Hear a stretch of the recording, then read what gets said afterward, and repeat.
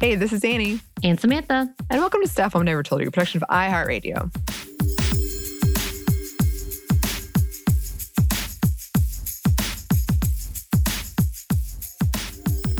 Samantha, did you watch any of the Winter Olympics? No, I've only seen highlights through the social medias.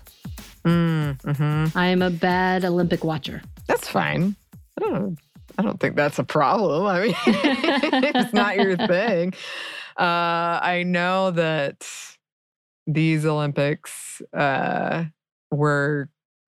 have a lot of viewership, I guess we'll say. Yes. I did watch them on and off. I got to enjoy some of the ice skating, and randomly I got into curling. I actually watched that in person in Canada. Did you really? I did. It was very interesting. Okay. I don't know why I got so into it, but I was like, yes. So we want to come back. There's been a lot of news in the world of sports lately around women's soccer here in the U.S. Also, as always, the Olympics was marred with a lot of controversies around race and around LGBTQ plus stuff. And I just got to thinking when I was watching the ice skating, like there was a non-binary competitor, but I just got in my head, like, it's still very heteronormative. Like here's this very feminine outfit for the woman who's ice skating, and a very masculine outfit, or like more masculine for the male. So there was also that wasn't the only uniform controversy that happened, but that was just when I was watching it, I was kind of like, Yeah. So we want to come back and talk about that. But in light of a lot of the conversations that are happening around that, we did want to bring back another female first that we've done with Eves around the excitement of someone accomplishing something with Bessie Coleman, which I've actually been thinking about. We've been flying a lot lately, so I got a lot of thoughts in my head. They're all over the place, Samantha. But in the spirit of that, we thought we would bring back this classic episode.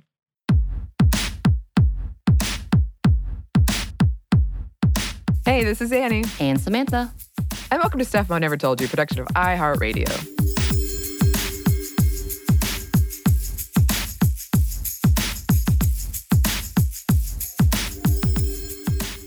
And today we're doing another female first, which means we are once again joined by our good friend and coworker, Eves. Welcome, Eves. Hey, y'all. Yay!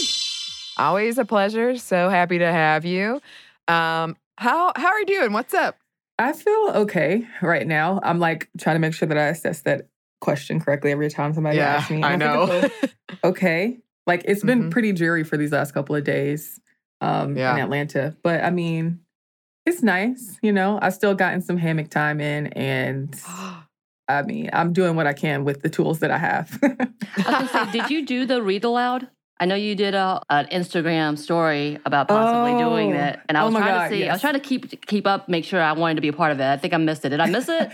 You did not miss it. Okay, so backstory here is that I come across all sorts of like really racist and odd books, and like whenever I find one that's particularly strange or like funny, I like just like take pictures of them sometimes. And there's this one like that's about the old South, and it's like about the like Confederacy and all those good things. You heard it here. I recorded I did record it. I did do the dramatic reading, but I need to edit it. Okay. So I gotta get in Premiere, edit it, and then I will post it. Okay. All right. So our listeners, be on the lookout. You better be following Eves on Instagram so you can get that, because I'm quite excited. Yeah. To be honest, like Annie, you asked me how I am. Like that's one of the things that gives me joy. Like as long as I'm able to continue creating things that I just like want to create. Like I have absolutely no reason to do it, but like so much crap is going on in the world right now that like if I can continue like storytelling and creating and like making odd things that fulfill me in ways that have nothing to do with work, then I feel a lot better. So right.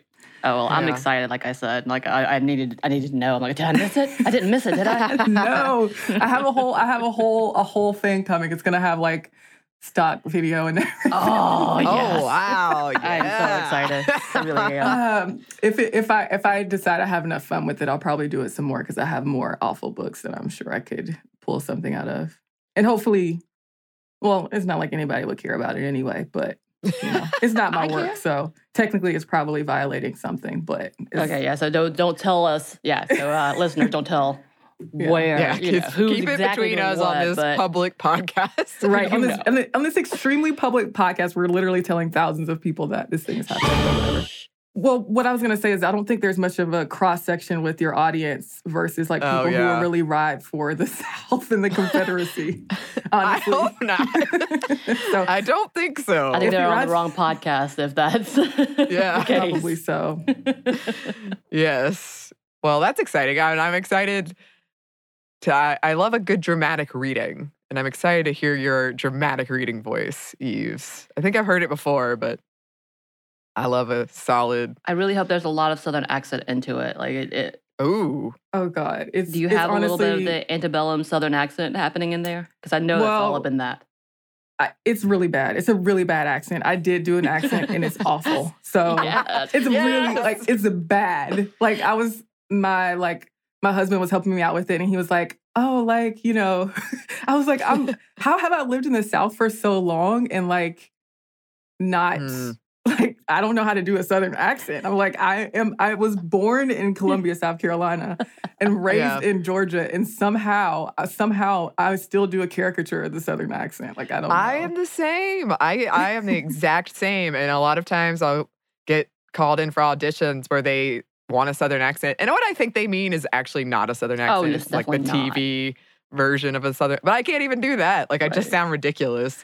So I hear you, Eves. All you have to do is get me on my phone with my mother. And in the there it is. It's not cute Southern accent. There's no Southern belle. It is Southern Appalachian Mountain accent. Right. And if you get me going with my parents, it gets a lot worse. It's really funny because I'm the immigrant of this group here. Like I came when I was 7 years old, 8 years old from Korea. I'm the one that's got the thick accent. Somehow you're graced with it. Sure, we'll say that. I just say, I do declare, and that's all I've got. There it is. So you're welcome, listeners. Maybe one day we'll just do bad Southern accents throughout, and then we'll lose all of our listeners. But not today, not today. I am so excited about the story you brought for this one, Eves. Yeah. It is just amazing, an amazing story. So who did you bring for us? Today, we're going to be talking about Bessie Coleman, who was an aviator or aviatrix, as they so love to gender things. Is what they called her. So, yeah, she was the first Black American woman and Native American woman to earn a pilot's license. And she made a way, just like so many people that we talk about here who are pioneering women, like made a way where there was no way before them. And that's definitely what Bessie Coleman did. Yeah, and to tease at what's to come, the way she got into piloting, I related to so much. And I was like, oh, I would have been friends with you. Right. Really? Amazing. Oh, yes. Okay. So we have to hear about it when the time comes. Oh, yeah. I mean, essentially, it's sibling rivalry. Right. That's what the two brothers thing. You know what? I can relate. Just a small bit. Like, she had to be a big influence to Amelia Earhart. Like, when I was reading the timeline, I was like, oh, dang. Like, even though that's the bigger name, she predates and did some amazing things before Amelia actually became a part of this group. So I was like, she is a trendsetter. Definitely. I think the thing that people have brought up in talking about her story and that it can come to be seen after, we talk about her story and everything is that she might not have gotten as much recognition as she earned during her lifetime from the people there were people who supported her and who encouraged her, but a lot of the commemoration of her came after her lifetime, even though that she was a trailblazer and a pioneer while she was alive. So, yeah. Yeah. Oh, I'm excited. Yeah, shall we get into it? Let's do it. Cool. So she was born January 26, 1892 in Atlanta, Texas. She was one of 13 children, though some of those children didn't survive through childhood. Her parents were George and Susan Coleman, and her mother was a domestic worker. Her father was a sharecropper, and her father was also part Black and Native American. So when she was around 2 years old, her father moved the family to Waxahachie, Texas. So there he bought a little bit of land around a 1/4 acre and he built a home for them. But in 1901, her father decided to move back to a reservation in Oklahoma, his home state, and the way they presented is like, he was dealing with, obviously, as so many Black people were in the South, dealing with a lot of racism, dealing with discrimination, and he wanted to make a better way for himself. So he went out there to the reservation. He moved without his family to hopefully, it's like you can't escape it, like literally anywhere in the world, but to hopefully face less discrimination. And the family stayed in Texas. So Bessie went to a segregated one-room schoolhouse as a child, and she had to walk 4 miles to get to school. And I feel like I hear this so often. Like, I also feel like I'm pretty privileged as a suburban kid who could get on the bus in a certain time, and like go to school. But I hear so many stories from my family, from other people's families talking about, I walked this dirt road this many miles and it took me this long to get to school. And I'm like, I'm staying at home. But it's like that's the case for so many people back then. And also the case for just other people who have long treks, to be able to get to have an education when that even comes to like having to get on this bus to go to this bus to go to this bus. But anyway, that's one of those like, I feel like really storied things to say this person walked this many miles to get to school. But that is what she did. And once she got to school, she was kind of known for being good at math. And her mother picked cotton. She washed laundry. Over those years, she had really a lot of domestic work jobs. She did that to support the family, and Bessie would help out in those ways. And she would also run the household when her mom was at work. Sometimes she even missed school to help take care of her younger siblings. And so that work, taking care of family, raising family, all of that, to be able to make a living and also to live with some sort of comfort at the time were things that she grew up. And we don't have to, obviously I don't want to make any assumptions, but like this was a certain time in the United States. This was the early 1900s, late 1800s to early 1900s. So obviously discrimination, racial trauma, racism, like all of that was part of the environment that she grew up in. So she started saving money through her work to further her education. And in 1910, she enrolled in a preparatory school at the Agricultural and Normal University in Langston, Oklahoma. So she was there for like a semester and she ran out of money pretty quickly. So she left the school, went back to Texas, started doing laundry to be able to make money and support herself. But after a few years, she decided to leave life as a domestic worker, and she joined her brother, Walter, in Chicago. So this is around the time you were talking about. She was getting some of that influence from her brothers who were coming back from war, who were telling all these stories about France and about the things that women had in France. Wasn't thinking about, well, a little bit like aviation may have come into in some ways to influence her reading about it, her brothers telling her about it. But when she got to Chicago, she first pursued like manicuring. She trained as a manicurist, took a job at a barber shop and did manicures there. But these brothers who had come back from the military were really influencing her. So while she was working as a manicurist, one of her brothers came back, talking all these things about what it's like overseas and teasing her about her job and saying that women in France had so many more opportunities, but like Black women didn't have those opportunities in the U.S. Women in France could fly and Black women in the U.S. would never be able to fly. And so she was getting influence in that way from all these stories. And so, like, as you said, Annie, you said you have something similar happen to you. What's that about? Oh my gosh. Well, I just relate so much to sibling rivalry because I have two brothers and we just, Oh, we were very, very competitive. I usually didn't play all these pranks, but they played a lot of pranks on me. But I've often said, for better or worse, I'm somehow, I would say I'm kind, but I'm very spiteful. And so, like, if someone told me, if one of my brothers was like, you're never going to be able to do this, I don't care if I want to do it or not. Now I'm going to do it. And, like, I have many instances of things that I've learned are like hobbies that I've picked up or skills that I did because my brothers told me I couldn't do it. And they would play like the, girls can't do that kind of thing. And I'd be like, nope, I will do it. Yeah, exactly. You also were good at math growing up. So I feel like this is one more part of the story. Oh, yeah. Well, that you could have been good friends, maybe schoolmates. I related to her so much. I was like, yep, I will learn a language. I will go to a different country. Oh, spoiler alert. I love that so much that she's like, her brothers are like, oh, you can't do it here. And she's like, oh, really? But that's also her attitude in everything, not just against her brothers, like society in itself. She's like, watch me. I will go to great lengths to prove you wrong. Right. Yeah, definitely. That's cool. I like that connection is there. We have some more of this amazing story for you listeners, but first we have a quick break for a word from our sponsor.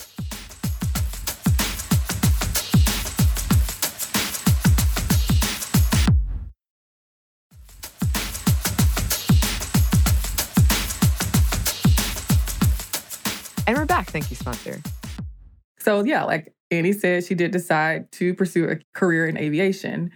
She wanted to learn how to fly. She wanted to get a pilot's license. And obviously there wasn't precedent for that for Black women in the United States at the time. And it was still really early for white women in the United States as well. There were white women aviators. And it was in 1911 when Harriet Quimby became the first American woman to earn a pilot's license. She was a white woman.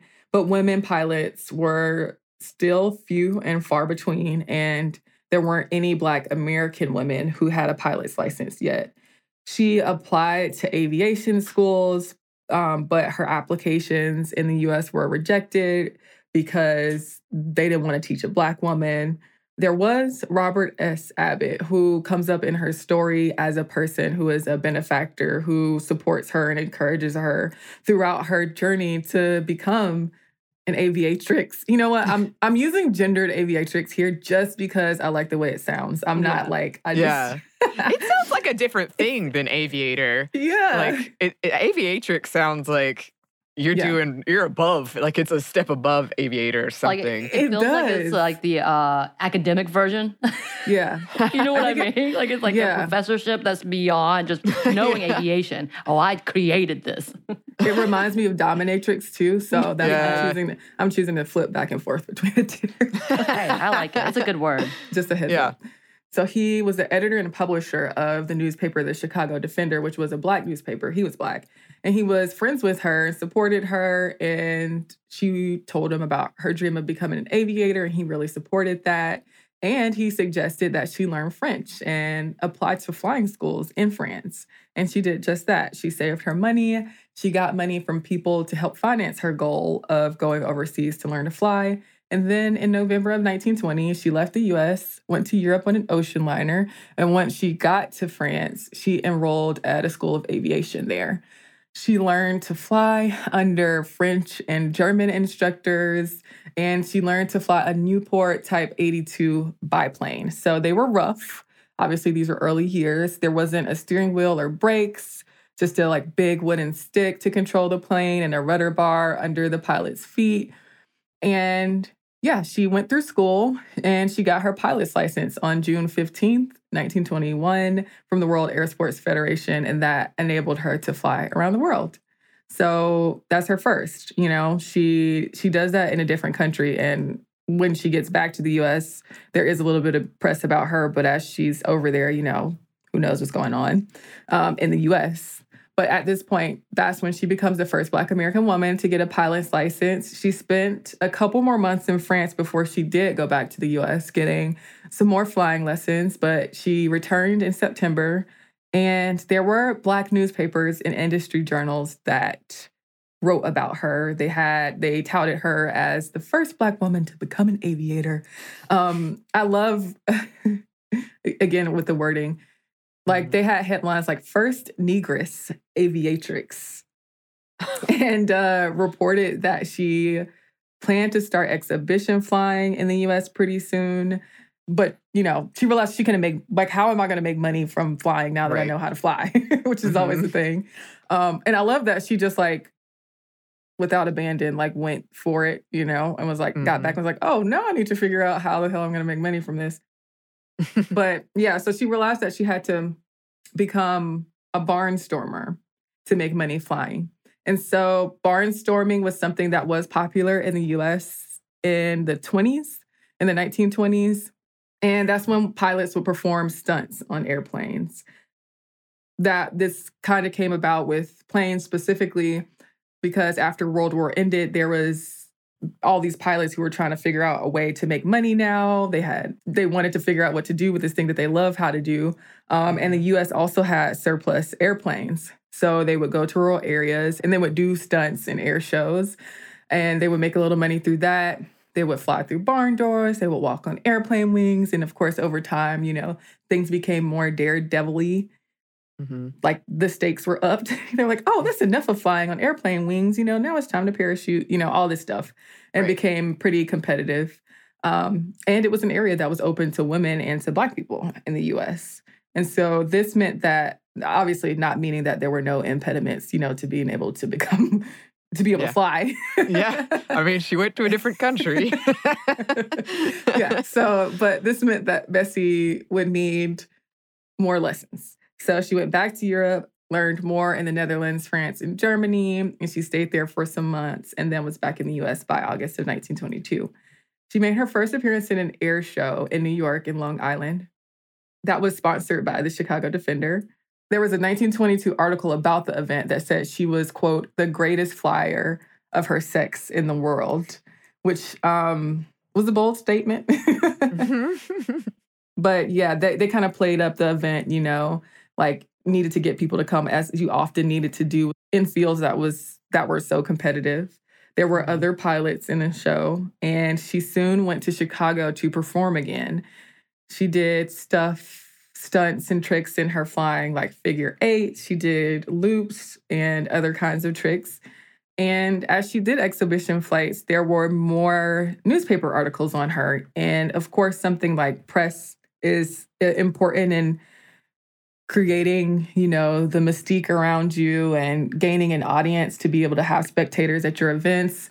Especially as a Black woman, obviously, oh God, like to say this even is like, this is what happens so often, but the novelty in being the Black woman was part of her story. But yeah, to attract attention and to pick up press, she still had to play her character up. So the Black press printed a lot of praise about her, but their mainstream white-owned press still didn't give her as much attention. So flying, trying to make a way there, figured out how she was going to sustain her life and be able to put food on her table through that. But she did, at one point, decide to branch off into acting. She was offered a role in a film called Shadow and Sunshine that would be produced by the African American Seminole Film Company. And she did accept, but she ended up backtracking on that acceptance and turning down the role because basically she wasn't here for the role that it was. The opening scene, she was going to be in raggedy clothes.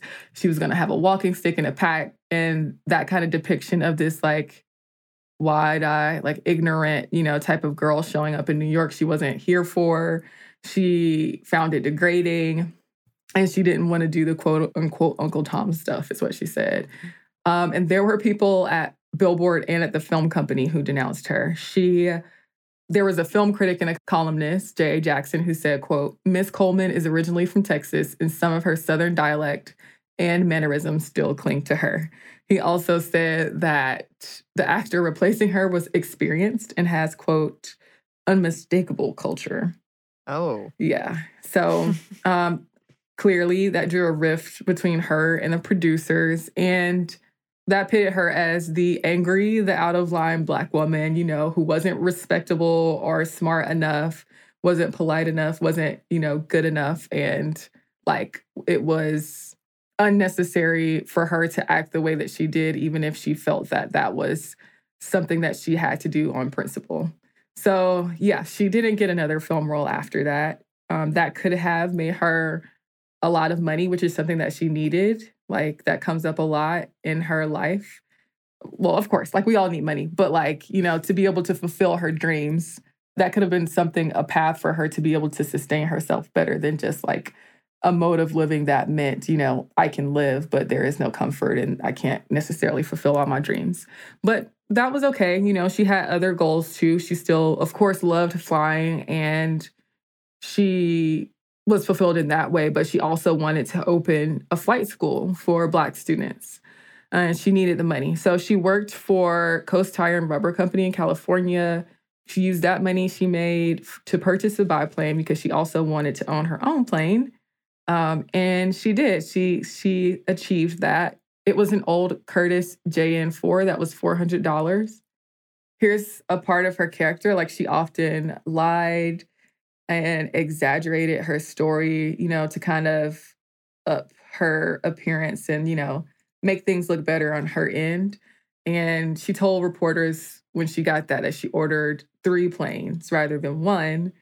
When she told them she wanted to open an aviation school. And so she would say things like this when she thought it would work in her favor and to help her get the things done that she wanted to get done. Like, for instance, she would also say there's also instances of her saying that she was younger than she actually was. Like, when she was 32, she would say she was 23, or things like that. But though this paid off and did get her attention, she didn't necessarily have the best reputation with everyone. And some people viewed her as temperamental, and that also the stories she told would just sometimes mess up plans for her appearances. Like, she would do double bookings and stuff like that. And she also fired several managers over a short period of time. But after she did buy the plane, the first instance of kind of like a tragedy in her life, well, that's, yeah, like something that like definitely was bad in her life. Like, she was flying from Santa Monica to Los Angeles when the plane crashed. It stalled and crashed. And so she was unconscious when she was rescued. She spent some time in the hospital because she broke her leg and she broke some ribs and had like other harm done to her in other ways. And she was released after a few months, but she got a cast on her leg and got out. The plane was destroyed. So, she worked hard to buy the plane, but then it was destroyed. So yeah. And I keep thinking about how at this time, as you said, flying was pretty new and these planes were just thinking about what must have been very exhilarating, but also very scary, and that they could the engine just gives out on you. Right. Yeah. And she could have easily died right then. Looking at the timeline for a lot of the young pilots, it wasn't long. Yeah. And it was like a continued pattern for all. And I'm like, yeah, those airplanes, I just cannot imagine the death-defying trap that it must have been. Seriously, the barnstorming didn't last long. All the like more regulation and that I mean, it was such a off the cuff, like daredevil type of situation that era didn't last super long. And I couldn't imagine walking on a plane's wings. Like, I mean, I feel like this is coming from a 2020 vantage point of like, there's passenger flights are so safe and we're so used to, we're so used to that. We're so used to driving, and there's so many safety improvements that have happened. And when it comes to all of the transportation that like, looking back, I'm like, I wouldn't have stepped foot in one of those planes. Okay. Like, I am good. I wouldn't have stepped foot in one. I wouldn't have tried to learn to pilot one. And I definitely wouldn't have tried to be on the wings while I was trusting somebody else to pilot one. Right.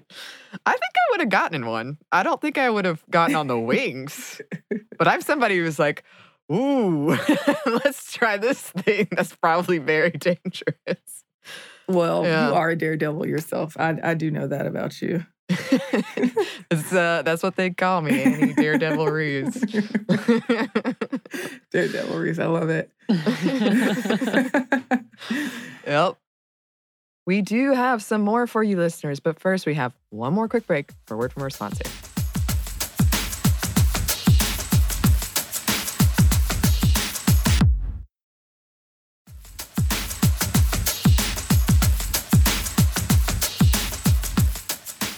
And we're back. Thank you, sponsor.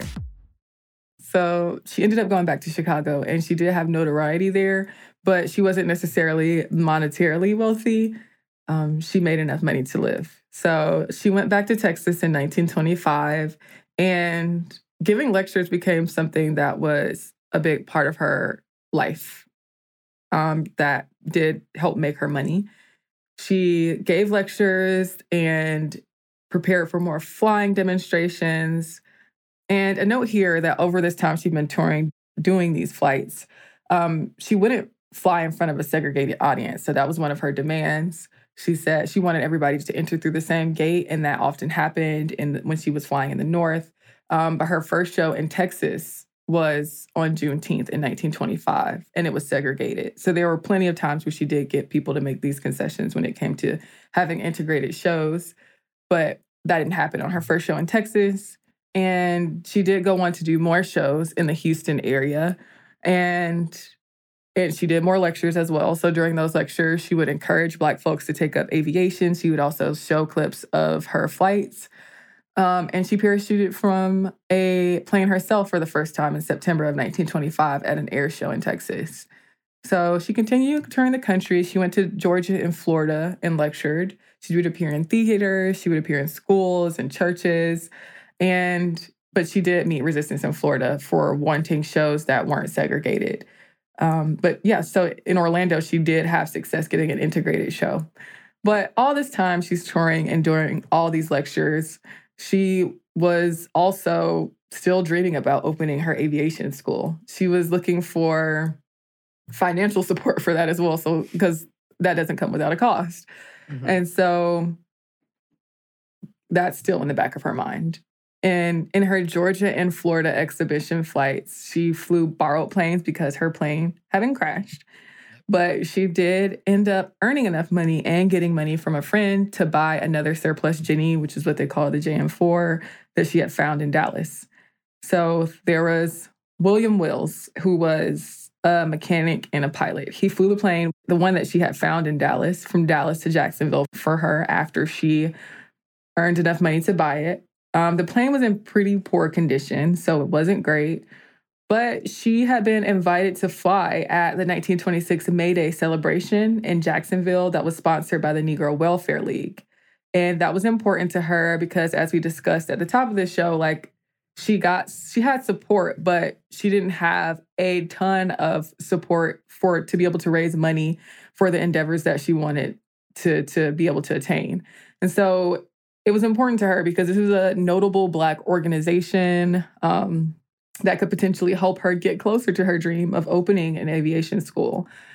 Unfortunately, like she was never able to realize that dream because she died early. So this was on April 30th, the day before the event. William Wills, the mechanic and pilot, and then Bessie, they took the plane out for a test flight before the big show. He piloted the plane, and she was sitting in the back, and he had his seatbelt on, but she didn't have her seatbelt on because she was looking over the plane, trying to survey the fields below and get a sense of everything, and she was planning a parachute jump for the next day.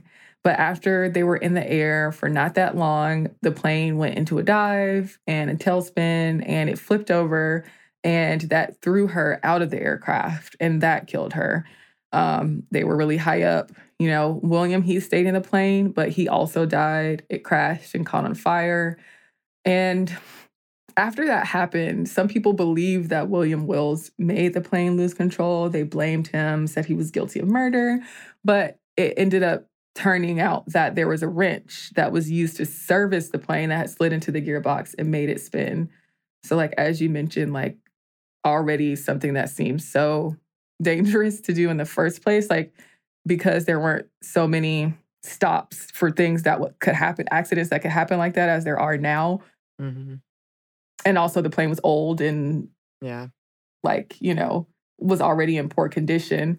that something so small, that could seem so insignificant as a wrench is something that can end 2 people's lives and, affect so many others based on the people that Wills and all the loved ones for William Wills and for Bessie Coleman, were affected by their deaths. And also all of the people who, aspired to be aviators, all the people who didn't know who they would learn from Bessie Coleman were affected by her death. That was, the end of her story, unfortunately. Like, she only lived into her 30s. And there were funeral services that were held for her, a couple in Florida and one in Chicago that Ida B. Wells presided over. And she was buried at Lincoln Cemetery in Chicago. And so, though it's been said that, her achievements didn't really get the recognition that she had earned while she was alive, there were people who supported her, who encouraged her, who came to see her shows, who acknowledged the fact that, she had to learn French. And then she went to France to study flying and then came back to the U.S. and talked herself up, which I'm an advocate for. Actually, I'll just stop to say here, talk yourself up, because if you don't do it, nobody else will. Oh, yeah. I mean, like you said, you got to have, especially when she's trying to drum up people to come to a show, you got to have this public persona. Talk yourself up all the way. I'm all for it too. Right. Yeah. I mean, we've been taught for so long that that's not okay. And it's indecent for women to do, and see her doing it and doing it well and being able to succeed for the time that she could. That is inspirational. Do it. Yeah. Yep. She had a lot of support at the funerals, though. So there were thousands of people that attended her Chicago funeral. And she's also been honored in many ways since. So she was on a U.S. stamp in 1995. There were pilots who fly over her grave annually since 1931. There were Black women pilots who started a club that named after her in the 1970s. And she's been honored with street names and stuff like that. So her contributions to flight, not just women's flight, all of flight, and have been recognized in ways since. So her story unfortunately ended early. And I feel like it always really sucks to hear somebody who cared so much about being a pioneer in an area, but not because I'm going to be a pioneer in this area. It's I just want to do this thing. Right. Wherever the impetus comes from, whether that's brothers who are teasing you, or whether that's stories of you reading about and you just, imagine that for yourself. Mm-hmm. Ended early for her. But I think that it's good that we can talk about her today, and we do still know a little about her story. Yeah. I mean, it's tragic ending. But I just respect so much of what she did and how she just found a way. She found a way to get what she wanted, and she did. It was a pretty short time all of this went down. And she had these morals that she was really outspoken about, or things that she just stood for, and was this inspiration to a lot of people at large, but then women and Black women. It was an amazing story. I'm glad we're talking about it. So, do you have any designs, any plans to fly now, Annie? I honestly, I'm not even lying. After I read this, I was like, I wonder. I wonder if I could get a pilot's license. Oh, gosh. Well, okay, so I'm going to hit you up for that during the apocalypse. If you do get your pilot's license, can you please be on my team so you can fly us somewhere if we need to escape? You're right. I need to start upping my apocalypse. I love when you play video games. They're what character do you want to be? And you can look at all their skills, and it's can dive underwater, can fly plane. I need to be building up that list. Same. Yeah. I think I got a pretty decent list already, but I'll add flight to it, Eves, and I'll be on your team. Great. I got to figure out my skills. I got to bring something to the table. Maybe you and I can be the skill who actually find the people who are better at things than us and bring it to the team. The scout. That is the scout. Yes. Make it sound official. You have to have that. I like that. Always thinking, Samantha. Think smarter, not harder. Get someone else to think for you. Exactly. I love it. I'm just saying. Yeah, she has inspired me to potentially become a pilot one day. So her story is still having an impact, and that's great. Decades later. Yes, yeah. Well, thank you as always, Eves. It's been a delight. Where can the good listeners find you? You can find me online. You can find me online. I'm like hesitant to tell people I'm on the internet because that means I have to be on the internet. But you can find me online, Eves Jeffcoat on Twitter. I'm also on Unpopular. You can listen to me on Unpopular, the podcast about people in history who did really amazing, really provocative things. And you can also listen to me on This Day in History class, another podcast about things that happen in history and people in history. And you may hopefully learn something. Definitely learn something. I'll come out strong and say it. Thank you. Thank you for the support. Definitely check that out. You've got the read-along coming up. We teased at the top. I'm so excited. Yeah, listeners, go do that if you haven't already. And if you would like to contact us, you can. Our email is stuffmediamomstuff@iheartmedia.com. You can find us on Instagram at Stuff Mom Never Told You or on Twitter at MomStuffPodcast. Thanks as always to our super producer, Andrew Howard. Thanks. And thanks to you for listening. Stuff Mom Never Told You is a production of iHeartRadio. For more podcasts from iHeartRadio, visit the iHeartRadio app, Apple Podcasts, or wherever you listen to your favorite shows.